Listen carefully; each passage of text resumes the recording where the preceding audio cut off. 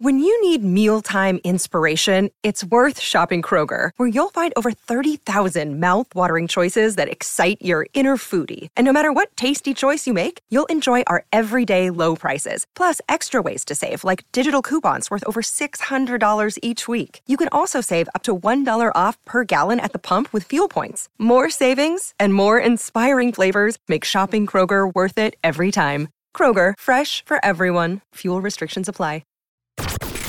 This is the Blood Red podcast from the Liverpool Echo, giving you the inside track on all the big talking points from Anfield. Hello and welcome along to today's Blood Red podcast. I'm your host, Matt Addison, with Kiefer MacDonald and Theo Squires both alongside me. We're going to talk a little bit about West Ham. We're going to talk a little bit about Tottenham at the weekend as well. We'll probably touch on a few other bits, maybe Fabio Carvalho, maybe the top four race. We shall see how we go. But yeah, Theo, I'll come to you first, and we are having a few technical issues, so hopefully this is actually recording. But it's a minute in. I think we're good, Matt. We don't have to start over. Excellent stuff, right. Well, good, because I nailed that intro, and I've not done one of these in person for about 2.5 years, so that's certainly a positive start. So, West Ham United, always a difficult place to go for Liverpool, but they managed to win, and I think it was important that they came from behind as well. Obviously, you never want to go a goal down, but certainly a good sign in terms of showing that they can sort of cope with adversity, which we haven't seen a lot this season. Yeah, I think it's what they needed off the back of that Nottingham Forest game. Like we said after that one, that it was the first time in a while where it felt like Liverpool might have that bit of resilience, that they can hold on and win a game.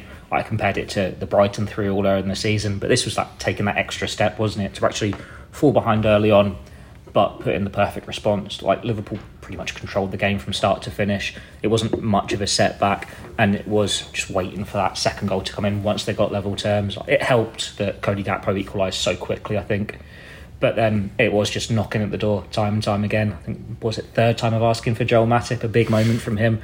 Hopefully in a month's time we're saying it's a huge moment in the top four race. I think after yesterday it might be a bit of a stretch at the moment, but fingers crossed we'll see. But yeah, as Klopp says, Liverpool need to finish the season strong. It's about getting that resilience, getting that spirit, and finally, I think I'm going to put my neck on the line here. It is a corner turned. Yeah. It's 5 games unbeaten, 3 wins. They've shown this bit of spirit. Obviously now they need to go and batter Spurs, as Newcastle did so emphatically. But yeah, we'll say we're on a positive here. Liverpool are in the right direction. Yeah, I think I'm in agreement. I don't know about you, Kiefer, but it does feel like a corner has been turned now. The fact that they've gone on a bit of a run, they've won a couple of games away from home, they've started to score goals, and even when they've gone a goal behind, it didn't just collapse like we've seen so many times this season. They could have easily just felt a bit sorry for themselves and, it's happened again, but they didn't. They turned it around. Yeah, absolutely. And, West Ham aren't having the greatest of seasons by, obviously, their recent standards, but they're obviously no mugs. They've obviously done well in Europe this season, obviously in the semi-finals for a second consecutive year. And I think, obviously, given the way the game went last year, was it November 2021 when Liverpool lost it? It was the first loss of the season. It was quite a physical game, wasn't it? And Liverpool kind of just got bullied that game, and Antonio caused them a lot of problems. And Bowen did as well, didn't they? That was the one where they scored almost direct from a corner. And went down and Alisson kind of got bullied. Yeah, and I think going into this game, obviously they're still fighting for Premier League survival, but I think everyone was a bit apprehensive. And the one thing I will say about the last 5 games, that obviously they're unbeaten now, is they've kind of ticked every box. Obviously they've implemented this new system, but they've also won in every different kind of way, or kind of stayed unbeaten in every type of way. Obviously they got the emphatic win at Leeds, which obviously kind of reaffirmed that attacking quality is still there. And obviously they've kind of shown the resilience against Forest, and then now against West Ham, and then they had the kind of the late rally against Arsenal in the second half. And obviously the Chelsea game was kind of a game that I think everyone forgets during this run, but that was just a weird game altogether, of 2 clubs having pretty poor seasons by their own standards. But as I say, it's, if you kind of piece them all together and look at the bigger picture, I think it is fair to say it is a corner turn now, because not only are they doing something different in terms of tactics, and they've ticked all those boxes, and it looks like the Liverpool of old in terms of resilience and not fearing when they go a goal behind, because I think so many times this season, especially on the road, when that first goal has gone in, I think of the games against Brighton and Wolves with both 3-0s in early 2023, and as soon as the first goal went in, you just knew Liverpool were never going to take anything from the game, and that didn't seem to be the case on Wednesday night, whenever it was. And as Theo says, obviously it helped that Gakpo scored so early, but just to kind of, even when the Bowen goal was disallowed midway through the second half. They went again, and it was just a really pleasing sign. And as Theo says, hopefully in a month's time, we're saying what a huge 3 points that was on the road for Liverpool in terms of the top four aspirations. But even if it's not, I think you can say now that there is plenty of stuff to look forward to ahead of next season, and there is plenty of promise. If you think of where we were six weeks ago, really, it's turned around quite quickly. Yeah, it does sort of feel like there's a bit more control within Liverpool's play, and certainly, against a team like West Ham that can counter-attack, as will come up against at the weekend in terms of Spurs. Jurgen Klopp was talking about that. It feels like Liverpool can sort of control and dominate games a bit more, where you think the Wolves game and so many others this season, it's just been all over the shop. It certainly helps defensively if you can just keep the ball for a bit. Yeah, they certainly look a bit more confident on the ball, and that helps when you've got Trent in that inverted fullback role, because he looks so comfortable on the ball. And if you can just give it to Trent and he's not going to lose it, that makes you relax a bit more. It means Fabio doesn't have to cover as much ground. I think I wouldn't have been the only one that when that team sheet comes out, you're a little bit concerned about Joel Matip's role in that formation, because he doesn't have the pace of a Konate or a Joe Gomez. But he covered himself pretty well, considering he was really good carrying it forward. Maybe a little bit of a struggle when West Ham were countering. Man of the match, wasn't he? But he was still man of the match, and it's how West Ham got their goal, wasn't it? Paqueta cuts in. That was a brilliant goal, so well worked. I know Klopp was fuming that they weren't closing it down, but it's that wake-up call. The only thing you want to see now is Liverpool get a clean sheet. Like, they are conceding some silly goals still. Like, as good as the West Ham goal was from West Ham's point of view, you still want to see Liverpool pressing and countering it a bit more, stopping them having that shooting opportunity. Like we've seen, Leeds gifted a goal, Forest were gifted goals, Arsenal were gifted goals. They need to take that step now, and Tottenham, that's a great chance to do it. We've seen Liverpool against the big teams, that's when they're putting their better performances, shall we say, many times this season. Some haven't been the case, but some they have. You'd like to think they can do that against Tottenham. Like, Klopp was he praised them a lot, Spurs, for their counter-attacking. He says he's preparing for their best side, not the side that lost 6-1 to Newcastle, the side that came back and should have potentially won against Manchester United last night. So if Spurs are the best version of themselves, let's hope Liverpool are the best version of themselves as well, and it is going to be this other step. But yeah, when we know Liverpool at their best, pressing high, keeping the ball, looking so confident, looking so cool, no match for anyone. Yeah, I think it was interesting that Jurgen Klopp made clear that Ibrahima Konate could have played against West Ham. Obviously didn't take any risks with him, but you'd imagine that he probably comes back in. But the Matip situation is interesting. There have been a few suggestions that maybe he could move on in the summer, suggestions that Liverpool might be interested in a centre-back. I mean, where are you sort of at with that? He's only got a year left on his contract. It is an interesting one, I think, heading into the summer. I'd sell him personally. Like, I think Liverpool are in a situation where they need to sell some players to raise funds. Like, we're not going to be in a position where they go and sell someone for 140 million and they go, we can get Jude Bellingham now. That's not going to happen. But they still need to move some players on so they're not stuck in transition for a bit longer. It's an ageing squad. Too many players have been going for free transfers in recent years. And we think Joel Matip, I know he's third place in the pecking order in centre-back, but for me, he should be fourth choice now. Like, his body lets him down so many times. And while he had the season of his life last year, this year he's been pretty poor. That doesn't help when he hasn't had a run of games because he's had injuries again. But he's been making silly mistakes. He's looked fragile at times, which is what made West Ham's performance so much of a change, because he came in out with the cold, having not played for weeks, months, or however long it is. 2 months into his league start. Yeah, anyway. So he goes and does that, and he puts in a really good performance, and it's not something we've seen from him much this season. But he is wrong side of 30, out of contract in a year. He's not going to start if Konate's fit and on form, if Van Dijk's fit and on form. Feels like the right time for him to move on, have a go somewhere else. And if it's the right centre-backs available, Liverpool snap him up. Then you've got an understudy for Van Dijk. The only question is, if there is someone they want who's available, who's not going to cost too much, and it all comes into place. Like, we've seen it time and time again. The right player's not available. Klopp is happy to keep him for a year, let him sit on the contract and let him go for free, and then bring in the right player. But when you listen to all the paper talk and everything, it does seem like we are edging towards this parting of ways. It's not going to be for masses of money if it does happen. If Matip goes, he's one of Liverpool's best ever Bosman transfers. He's won every major honour. He'll have started Champions League final. He's a Liverpool cult hero. I'm not going to call him a legend, but if we want to call this whole generation of players legends, he's very much earned in that bracket. Yeah, he's certainly sort of hit the heights at times, maybe less so this season, and I'm sure a lot of people will have sort of questions about Joe Gomez as well, but I suppose the only thing you'd say with that is he's obviously a lot younger, he can play right back, he's homegrown, there's maybe a bit more of an argument to keep him. Yeah, absolutely, and I think you look at the kind of way Liverpool are transitioning now with this Trent Alexander-Arnold role. I think the one kind of standout that Matip had over Gomez in recent years was his kind of coolness on the ball, and his how many times we've seen those kind of mazy runs where he's unlocks defences and pops it off to Salah. And I think now with obviously Trent taking a kind of more control of that situation, and maybe the centre-back's taking a more reserved role, and certainly as Theo says, you look at someone of Konaté's kind of ilk, and he kind of has all the attributes that you would need to kind of cover that right centre-half space and the full-back space. So whilst Matip was great on Wednesday against West Ham, you think going forward there's going to be less emphasis on ball playing centre halves and more kind of giving it into Trent and those kind of players. So maybe it is the right time for kind of Liverpool and Matip to kind of shake hands, and maybe he wants to kind of go elsewhere, like we've seen with a few of them of this kind of group. Firmino, we imagine, will probably go to a decent European side and get like kind of one last bumper contract. Obviously we saw the same with Sadio Mane last year.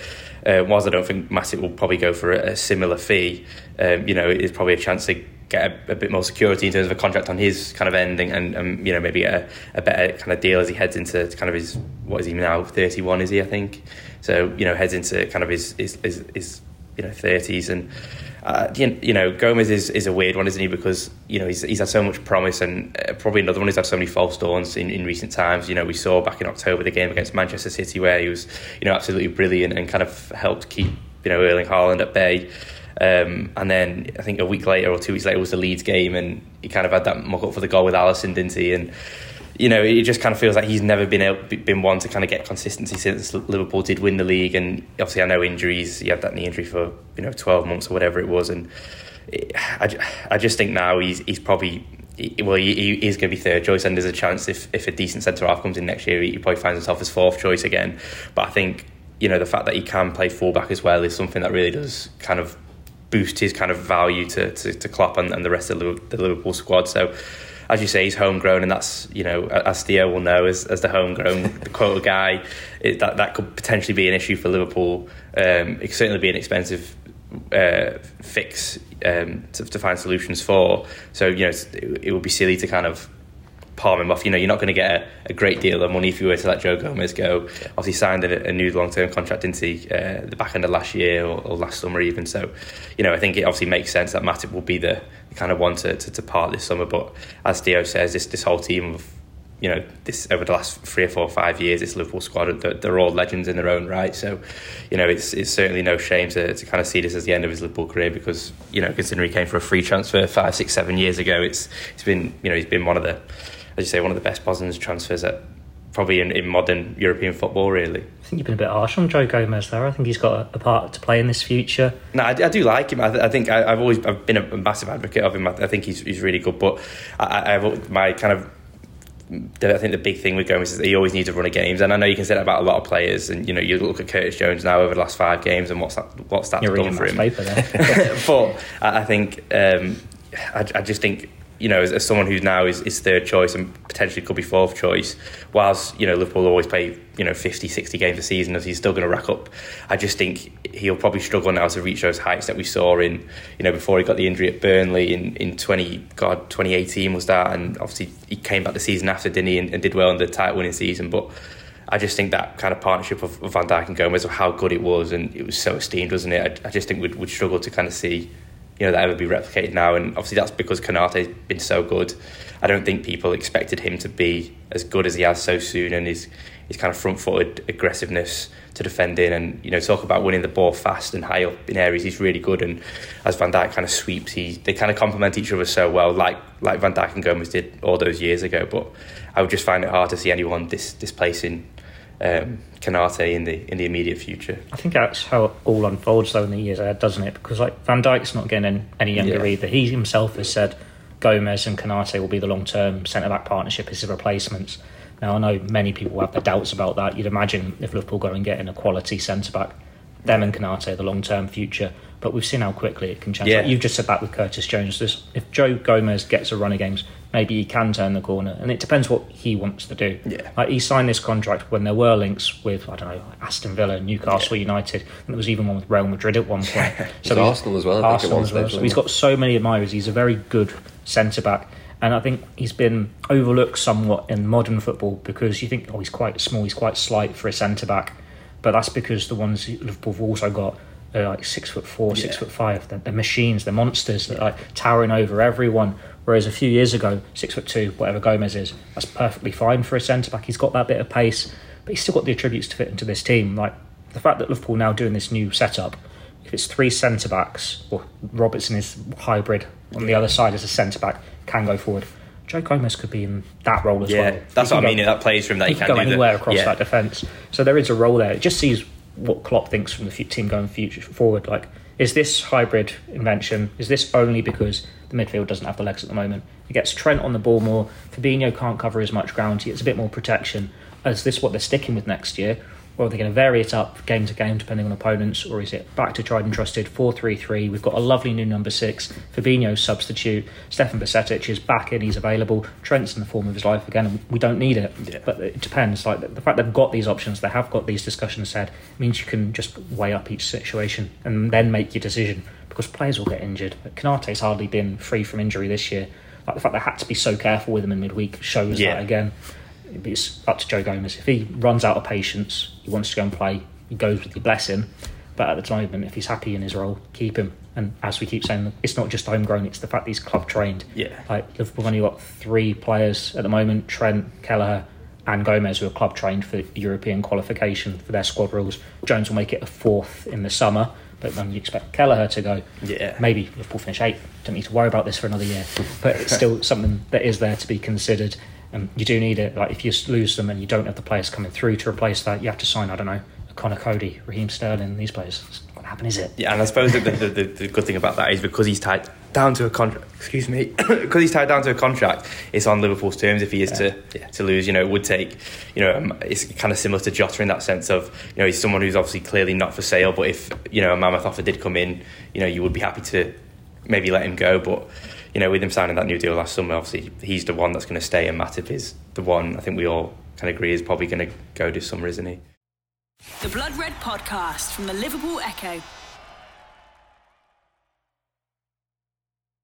Yeah, certainly as the refresh takes place. But let's move forward a little bit into the midfield then, Theo, as well. Obviously, a new setup for Trent that we've talked a lot about. But I wanted to have a little bit of a chat about what that means for the other players in that role as well. Obviously, Curtis Jones is one of those. Jordan Henderson maybe slightly less naturally suited to play in that more advanced role. But suddenly I think links to Mason Mount and Brian Gravenberch and various others start to make a little bit more sense in terms of that system. So what have you made of it so far, and do you think this is how Liverpool's midfield will look next season? It's hard to say. Like I've just said in that previous answer, it depends entirely on which midfielders they can bring in, who's available. But then the fact that we can't predict it when we're watching Liverpool week in, week out, we know the players they've got at the moment, we know the strengths they've got, it means it's going to be harder for those opposing teams as well. I think we're all in agreement. Fabinho, on this current form, even though he's improved, is not going to be first choice for Liverpool if they can go and improve and get a decent starting 6 midfielder. But then it just depends who's available. Like I'm sure we could go, I want these 3 midfielders, you want these 3 midfielders, you want these 3 midfielders, and we'd all say 3 different names, or at least 2 of those 3 are going to be different. Like you can make arguments for all of these players. It just depends who they can bring in and then what they want to do, what they comfortable with, what they favour. Like Mason Mount, that does make more sense. You could see him being on the right in this box, what are we calling it, 3-2-2-3 box, invert fullback, all these various names for this mad formation that isn't actually that mad.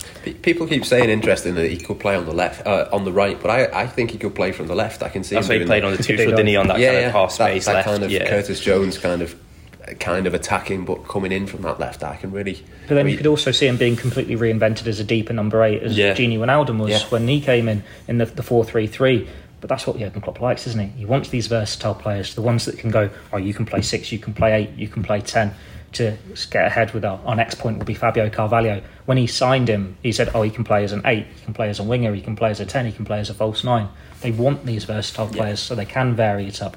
And we've seen that with Wijnaldum when he was at the club, where he played pretty much everywhere in midfield. He had a game at false 9, he had a game at centre. He was on left winger for some games as well. It makes the manager's job a hell of a lot easier. They can tweak it depending on injuries and all of these things. But it's a very hard question to answer still before we know which midfielders are coming in. Like from the Liverpool point of view, you say Mason Mount is the first choice now. he is the priority. Pulled out of the Jude Bellingham race. But then we've all seen the reports this week saying Chelsea have had, or the top Bowley's had talks with him, and they may be feeling a little bit more confident that a compromise can be met in the summer. It's just so up in the air. And then we go through midfielders, attacking ones. You've got McAllister there, he's a great player. But then if you get Caicedo from Brighton instead, maybe you don't need the box formation because you've got a proper number 6 there. Just need to wait for the summer and see which midfielders they sign. Then we can have that conversation again, and maybe it will fit more to what formation is Liverpool's strongest. But it's better to have this conversation now and say it's not a midfield crisis anymore, because they have created this alternative than where the situation we were in January, February time when they were losing to Wolves, Brighton, all that, 3-0 every week. Yeah, it's certainly nice just to be able to see a bit of a template, isn't it, in terms of where all these players fit in. And Theo mentions Fabio Carvalho. He's one that I would look at and think could be a potential winner. I think he's only played, 5 Premier League minutes since the first game with Nottingham Forest, something like that anyway. What do you reckon for him in the summer? There's been lots of speculation that he could leave, and that kind of makes sense, but I'd probably want it to be a loan rather than a permanent. Yeah, I think, any talk of... I mean, you think, first of all, how hard Liverpool pushed to get him initially in the January transfer window last year. And obviously, I think in the end, the deal was done too late, and there was kind of no deal sheet in the champion or whatever it kind of was, and they couldn't get it over the line. And then obviously the fact they went back in, and even, as he kind of lit up the championship with Fulham going for the title...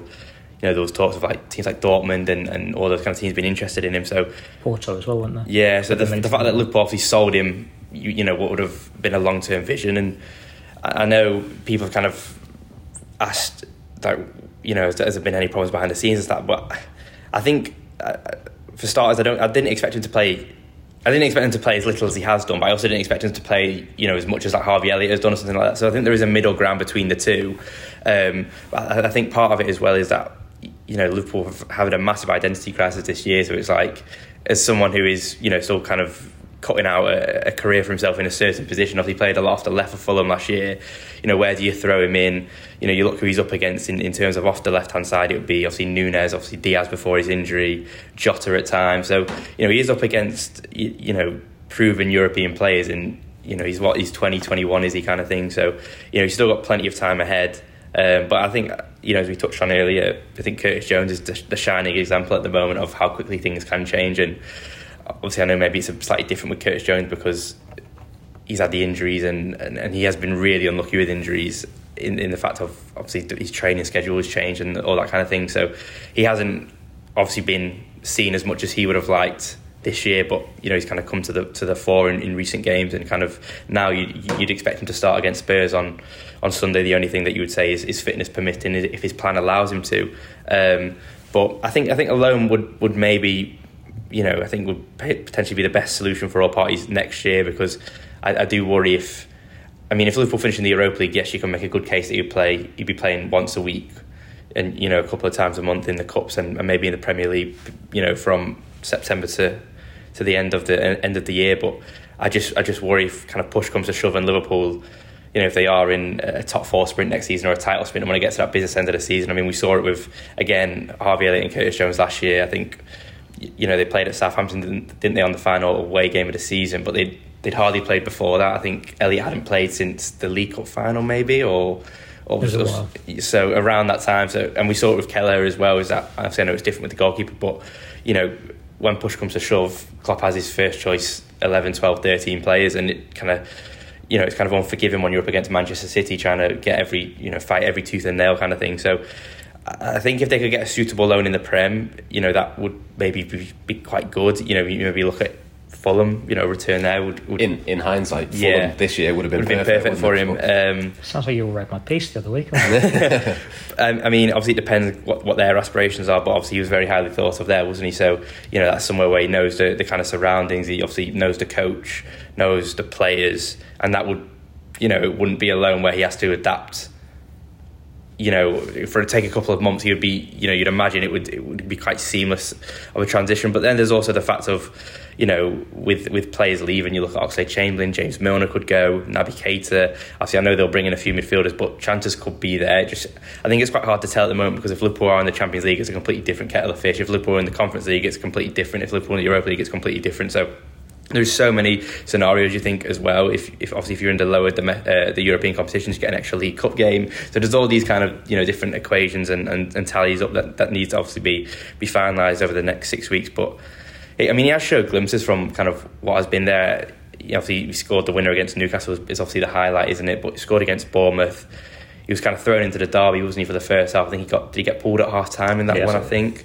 I mean, even at I think they do Elliott and Carvalho the same day. I think, didn't they? In that one, half time. Yeah, so I think they both came on in like midfield or something. So they both started that one, which was obviously a brave call from Jurgen Klopp. But it obviously just hasn't been able to kick on, which is frustrating. And it's interesting as well with what's kind of happened this year with his international development. Obviously, he seems to have kind of put the back burners on Portugal into towards the end of 2023, and maybe if that was with one eye on moving back to it, coming back into the England fold, or maybe if that was one eye on trying to force his way into Klopp's thinking during the international breaks. Who knows? But I would certainly be surprised if Liverpool were to sanction a permanent move this summer. I think it would just be wild, considering if he did another year at a Premier League club, you'd almost double your money on him instantly, just purely from the fact he's racked up 30 Premier League games. So I don't think it's a worry yet, but I think this time next year maybe there's probably a more serious conversation to be had. I've got one concern about him, and I'm going to come up with loads of stuff after that isn't a concern. But what is he? Because he's not a winger, is he? He doesn't look quick enough to be a winger. Doesn't look physical enough to be a striker, and he doesn't look physical enough to be a number 8. He looks like a number 10, and Liverpool don't play with a number 10. Maybe he could do it in this new box formation as that number 10 wide, like we've seen Henderson and Jones do. But at the same time, it's very short term that we're panicking about Fabio Carvalho. Like, he was signed on a long-term contract. He wasn't meant to come in and have an immediate impact this year. Yes, he's a bit older than Elliott, a bit younger than Jones, but you're expecting a bit more from him based on his age. But last year was his first full season of professional football. He's a bit behind on his progress in that terms, and it just takes time. Like, Liverpool had him as a long-term project. Like, we can say in hindsight, you should have loaned him to Fulham or wherever. I believe that personally in hindsight, but at the same time you can see why they didn't. Like, come in, have 6 months a year, you get him to play under Jurgen Klopp, you get him to play with Thiago and all these world-class players. You're learning from them, you're learning the job, you're learning the demands. Then you go out on loan. Then you go and do what Elliott did at Blackburn. Then you've got that experience, you can come back and you can have a real go of it in this Liverpool first team. Like, Carvalho is basically signed partly because he's homegrown. He's a talented player, but he's homegrown, so he bolstered us those. But because of his time with Fulham, he's already ticked that box. So he doesn't need to be at Liverpool any longer to tick that box. And he's too old to be on list B or whatever. He's not been at the club long enough to be at list B. Then he'll be too old to be on list B. And he won't ever be club trained. He won't ever be association trained. So they can essentially loan him out. It doesn't matter for them. Then he comes back. He's of age. He can properly make a claim for being in the squad, ticking all those quotas. Because at the moment he's in that weird middle ground where you don't need to register from Premier League, but you do for Champions League, which is why Calvin Ramsey was left out of the Champions League squad second half of the season.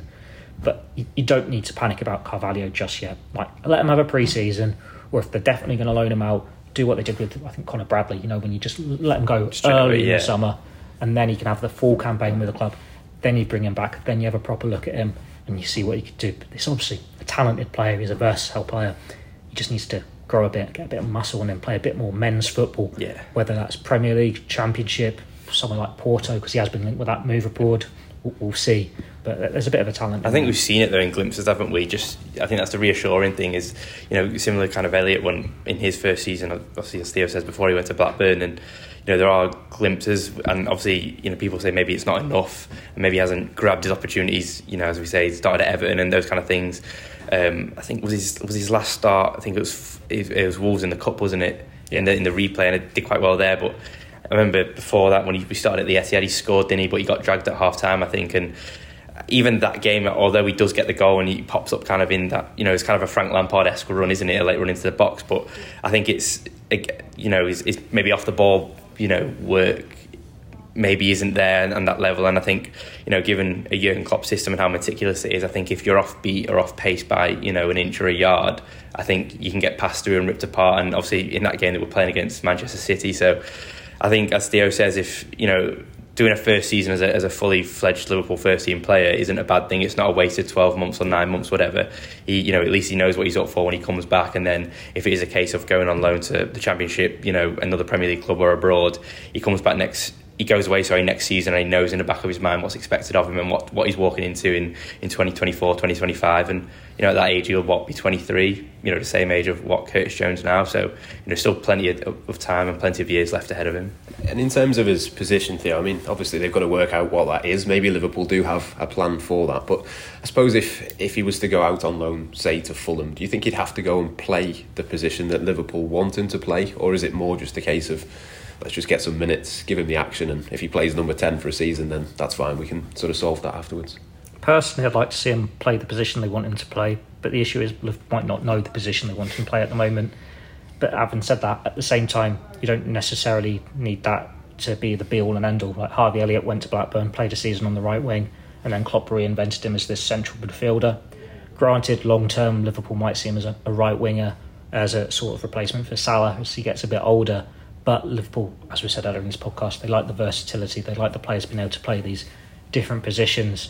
I think Carvalho just needs to beef up a bit. He's probably not going to have another growth spurt, but a bit more muscle in him, get a bit more used to that physicality, that faster pace, which probably means Championship was a bit too easy for him. Premier League or the European League, where it's a completely different style, but something like that, and then play a few roles. Then Liverpool can make that decision later on. They want to be fluid. They're not going to say, this is it, you are a number 10, this is all you will ever play. Things change. We've seen that now with Jordan Henderson. He was number 6 for a few years, then he was a number 8, now he's this weird number 10 winger. Things change. The Blood Red Podcast from the Liverpool Echo. Yeah, certainly will be interesting to see what they do, but I'd be very surprised if they let him go permanently. I think it's got to be a loan move. But let's move on to Tottenham then. Obviously on Sunday, Theo, we'll obviously have to put it into the wider context of the top 4 race, which is just about still on. We were all hoping, I think, for a favour from Everton, which certainly didn't materialise last night. But what do you reckon? If Liverpool win all of their games, are you still hopeful, or is it maybe looking a little bit less likely? I think it's too much at this point. I don't see Newcastle dropping the points at the moment. They're playing so well. There was that hope where, you've just been battered 3-0 by Aston Villa. Yeah. The door's open. But then they've put in the perfect response there by scoring 10 goals against Spurs and Everton. United have got that easier run in. They're looking a bit more fragile. I don't see them dropping enough either. Liverpool have just got to make sure that they win their games. They pile the pressure on. And that if there is a slip-up, they are there to grab it. Like we've seen that time and time again in recent years when it's Liverpool breathing down the necks of Manchester City. You're just waiting for that slip up. And maybe this is why we're being pessimistic, because we've been in those situations and you're just used to it not coming. Maybe there will be that slip up and Liverpool can pounce. But as it stands, my gut feeling is they're going to be 5th. They're going to miss out. Spurs, they'll finish above easily. They'll win on Sunday. Spurs aren't very good. Brighton, they've got the games in hand, but you'd like to think... They look like they're tiring out a bit, though, don't they? They look like they're tiring a little bit. They don't really have a striker, do they, with Ferguson injured. Villa, you can't imagine they keep it up all season long. They've got some tough games left as well, Villa, I think. Got to come to Old Trafford and Anfield, haven't they, Villa? So, So it's in. I think Doyley's done this piece a couple of weeks ago. If Liverpool win all their games, which includes Spurs and Villa, they're 5th. Yeah. Then it's just seeing what happens above you and if there is enough leeway there to sneak in. But it is looking tough. Newcastle have got some tough games as well, I suppose. I think they've still got Arsenal and Brighton. They've got Chelsea away on the last game of the season, but I don't think that's particularly tough at the moment, to be honest. But there is a glimmer of hope. But let's say they were to lose those 3. They've got a better goal difference than Liverpool. They'd still only be level. So it's not just those 3. It's the points as well, it's isn't one more it? as well. It's an insane goal difference now as well, isn't it? Yeah. And after the last 2, it's... Well, that's the thing. And as Theo says, after that Villa game last Saturday or Saturday week, whenever it was...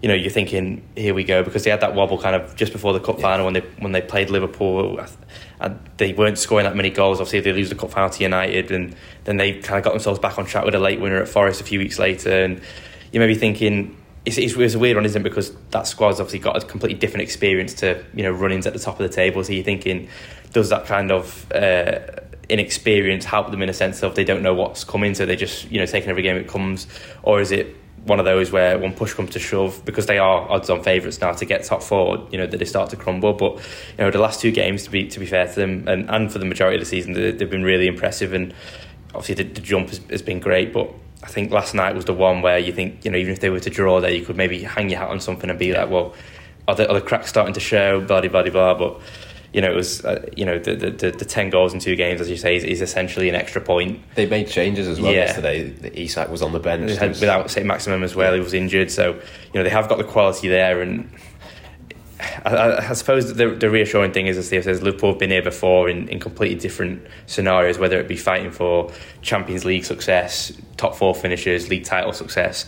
They've always had something to play for in every season under Klopp. So I know people have said, will Liverpool win all their games? But they have the mentality and they're ready to pounce if an opportunity presents itself. But I just think the tweak, that has kind of revitalised Liverpool and seemingly Trent Alexander-Arnold has just come a bit too late. If it had maybe come, in the March international break just beforehand, you might have thought, well, there is a chance. But I just think now with the games remaining, even if they were to win all 5 or all 6, whatever's left, I think, is it 71 points they'll end up on? I think so. And, it's normally 74, 75 points would probably do for top 4. I just think they'll fall short, which is, an awful shame. But, as I say, at least there's some kind of element of positivity going into the next season, that they've not used. These 9 games haven't been redundant from when they've started the changes. At least they've kind of put the building blocks in place. But, I fully think...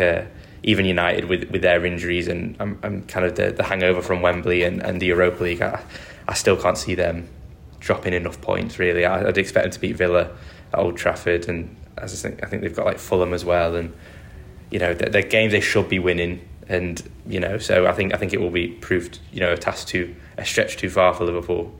I would say Newcastle as a team baffle me. They've got some good players. Bruno is a brilliant midfielder. Isak's really impressed since he's got over that injury and he's scoring goals and stuff. But how many of them otherwise would you say, they would start for Champions League teams? Yeah, it's crazy, isn't it? Nick Pope is at his level. Yeah. The rest of their defence... Dan Burn, which is crazy, isn't it? Maybe they get into Manchester United because of how poor they are defensively, or Tottenham, but they're not getting into City, they're not getting into Liverpool, they're not getting into Arsenal. Trippier has made a massive difference because he's had that experience at Atletico, at Tottenham, in Man City's academy and stuff. He's been at that higher level and he's getting that extra levels from them. But this is... I think they've got a good blender. I think if you look at Forest, is they've obviously got the quality, and you could make a case that they've... a lot of Forest players on papers will probably get into Newcastle's squad at the start of the season, but there's no cohesion there, is there? There's no collective quality. But obviously with Newcastle, they've kind of built well. If you look at one Man City got took over and they just threw money at kind of everyone and anyone, and Newcastle have obviously taken, because of the restraints of FFP as well, playing a part in that, but they've obviously gradually done it, and they've got that blend of people who, obviously, like you say, Trippier, who is a really shrewd signing, who was kind of the start of it all, wasn't he? And then Guimaraes, but they've got players like Dan Burn and people. It's just wild. Almiron is a completely new entity, and he'll never have a season like that in his life again. And I'm sorry if you're watching, Miguel, but I'd be surprised if he pulls at those numbers. You're going to be next season's Jack Grealish.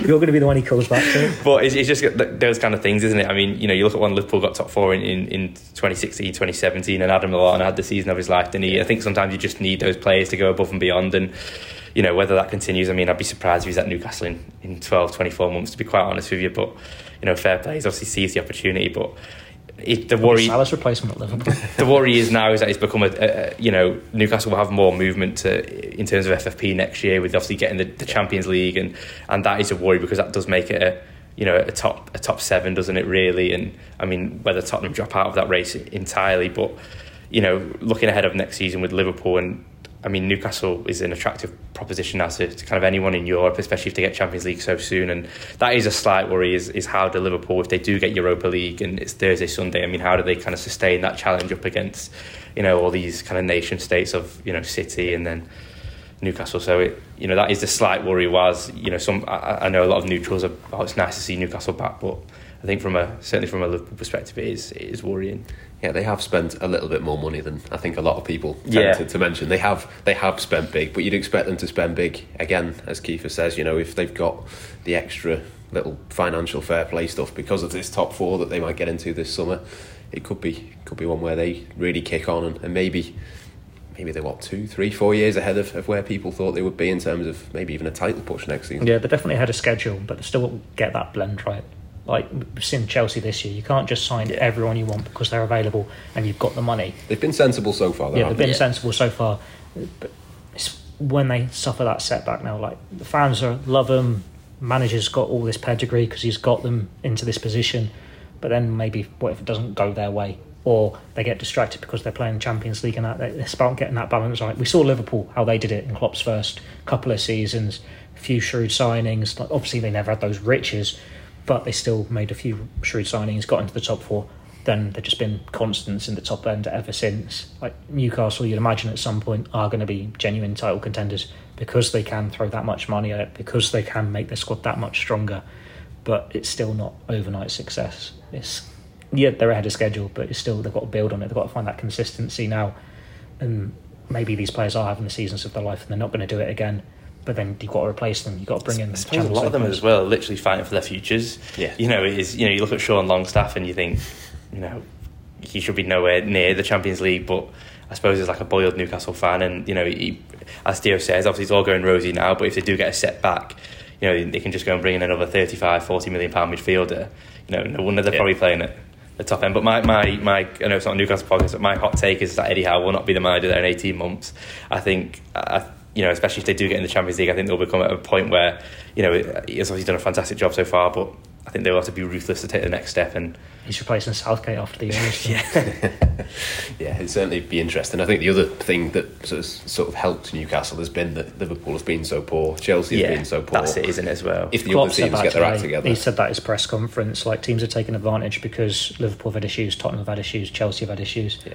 But as Keith has just said, that means you could have 7 properly in contention next year, because Chelsea will spend. They might have to sell, but they will spend. You'd like to think with a manager they'll get a bit of cohesion there. Yeah. United, especially if this takeover goes through, they will spend. We're hearing reports of a squad overhaul.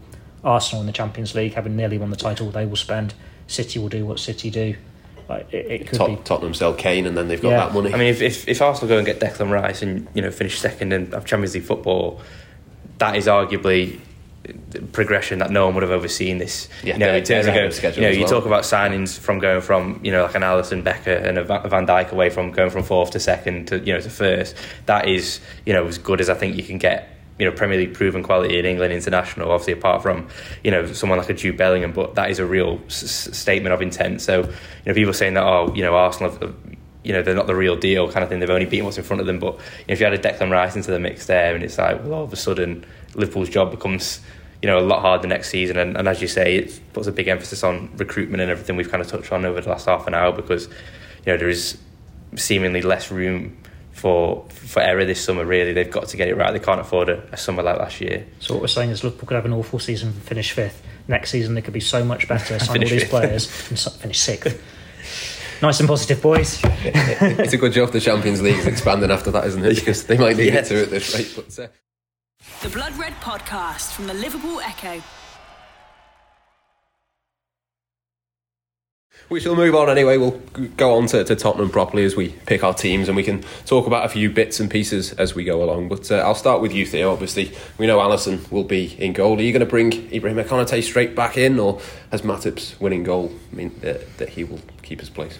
Konate keeps it. It's back to that first choice, back 4/3, whatever we're calling it. Let's call it a 4 for now. With Trent inverted, Robbo on the left, and Van Dijk the other centre back. They just need more clean sheets, but that is Liverpool's strongest back 4-5, without question. Yeah, same as Theo. Yeah, I'm the same as well. I'd bring him straight back in. I think the fact that they saved him midweek when they could have probably pushed him probably says that he's going to come back in for this one. But maybe a little bit more interest in the midfield. Is there changes that you'd like to see there, or is it more consistency? Yeah, I mean, I think I said prior to West Ham that I thought Curtis Jones would drop out. Maybe even said it prior to Forest as well. But it's such a difficult balance, because if he's got the momentum and he's got the confidence, he's kind of growing each week. When is a good time to take him out? I think obviously Sunday will be another big test, a big game at Anfield. Maybe do you look at the Fulham and Brentford games as potentially ones where you could, certainly one of those you'd expect him maybe to be given a rest.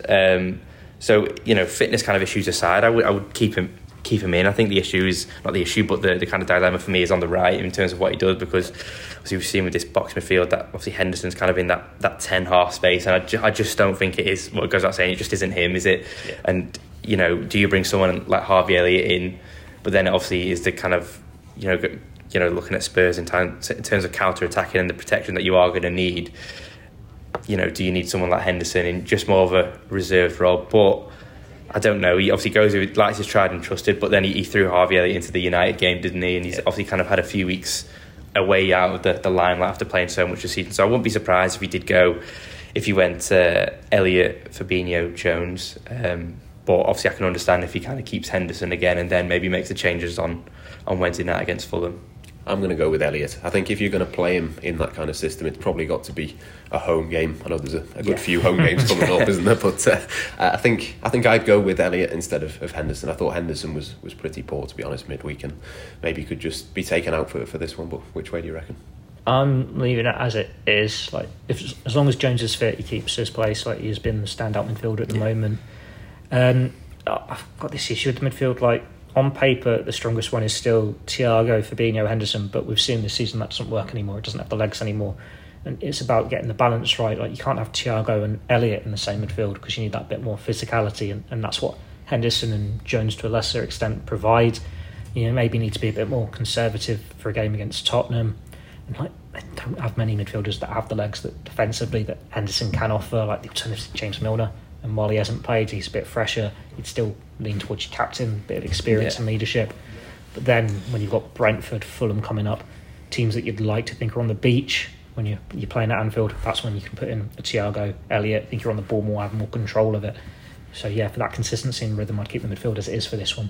It's interesting that none of us have gone for Thiago. It probably says a lot about his performances since he's come back. And to be fair, I thought he was really good against Arsenal in his comeback game. I thought it was a lovely little cameo from him, but I just wonder now with this new system in terms of you look at the position where Trent picks up the ball from in that kind of that kind of half space in between the midfield and the defence, and that's kind of Thiago's trick on the other side. They both Van Dijk isn't spraying one of his cannonball diags. It's Thiago who would normally pick it up. So I do wonder if maybe they are keeping him back just in just to let experiment with Trent in that sense of we want to see what this role can do. And obviously, whilst Spurs haven't been in great form in recent times, it's still a big game at Anfield.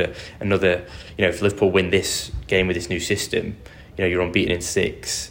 You've again talking about winning in every kind of way. You've won a big game at Anfield with that, and whether the control will be there for the 90 minutes again.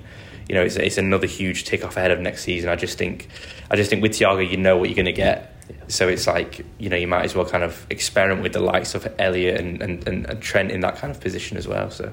Yeah, certainly something to watch out for in the last few games. I'm sure he will get some minutes. Less sure about Naby Keita. None of us have mentioned him, but there's a possibility that he might be back in. But we shall see if he plays again for Liverpool. But Theo, in terms of the forward line, I would be surprised if Luis Diaz was to start, but I'm sure we'll see him again. But what do you reckon? Is there a shout for Darwin Núñez? I think it's interesting sort of where he fits into this new look attack. It's an interesting one because Jota did take that heavy blow to his back, and Klopp says they need to have a look at it, see how that develops. He's looked good in this new formation. He's obviously better defensively than Darwin Núñez. He works harder without Eddie Slant on Núñez there, and he speaks the language, so it helps him bed in more. Like Klopp said a few times now, and he's all these when you piece them together. This is why Jota is starting and Núñez isn't, because Liverpool will need that bit of familiarity. They need that harder work defensively, leading from the attack. But you've got to protect him as well. He's had so many injuries this year, big injuries. We don't know how bad the back one was. It looked painful. They had a scream, couldn't you? It was really a loud scream. He was taken off just before the hour mark. I thought Diaz looked really good when he came on. But he looked sharp, didn't he? It's probably it came too early to I think give Fulham him would be start. a good.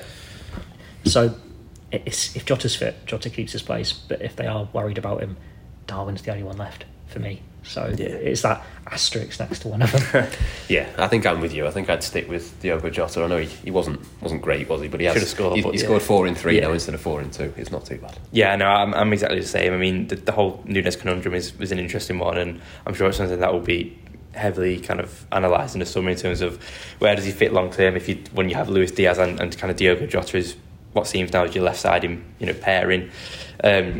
Obviously Cody Gakpo at the minute is indispensable down the middle as well. I thought he was brilliant again in terms of bringing other people into play on Wednesday night, and obviously Mohamed Salah speaks for himself. So yeah, I think obviously the left side is the kind of only one where you'd make a debate, but as Theo says, Jota's done well. It's just whether he kind of, you're looking at not taking unnecessary risks at this stage of a season when top four is potentially gone. So I'll side with Theo on this one and yourself, and I'd start Jota. I think he keeps his place, but obviously there's no problems if Nunes starts that one, because obviously there's a game on Wednesday, isn't it? So it could be a good chance for him to get some much needed rhythm. Yeah, I think if Nunes does play, it will probably be off the left, I think. Yeah. In terms of what Cody Gakpo has done, I've been really impressed with him. He's been brilliant. One of my favourite players at the moment, which my favourite player changes quite a lot, to be fair, but he's certainly I'm surprised impressive. we actually have one this season. Yeah, my least worst player. Let's move on to score predictions then. Theo, I'll start with you. I know you've already written off Spurs, so we know you're going to go for a Liverpool win. For a few weeks now. I write Spurs off a lot. It's not quite the Doyley level, is it? But getting there. I'll go 2-0 Liverpool. Or clean sheet as well. Interesting. Yeah, turn the corner. I think I'll go for 3-1. I think I can see Tottenham scoring on the counter.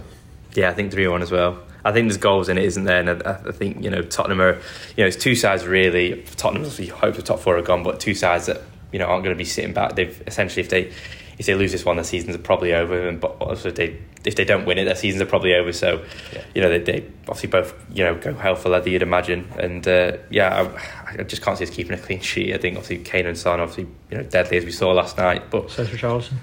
Yeah, that would be the timely, wouldn't it? But no, I think Liverpool just probably have too much on the day. I'd hope anyway. That's the point. Richarlison's going to score, isn't he? He's got the league goal all season. Back at Anfield, big celebration. He's another one that you've written off, is it? I've not said anything about Richarlison. No. Okay. He always scores against Liverpool, or he kicks someone at least anyway. Yes, yeah. So we can't be too mean about him. Maybe he can do the kind of Mikel Arteta and Granit Xhaka thing of winding up the crowd, and maybe the game can turn on that. Yes, Liverpool need that. Yes, certainly. Well, we shall see what happens. I'm sure it will be a good game. And thank you to everyone for listening to the podcast. We'll be back on Monday with all of the reaction. You've been listening to the Blood Red podcast from the Liverpool Echo.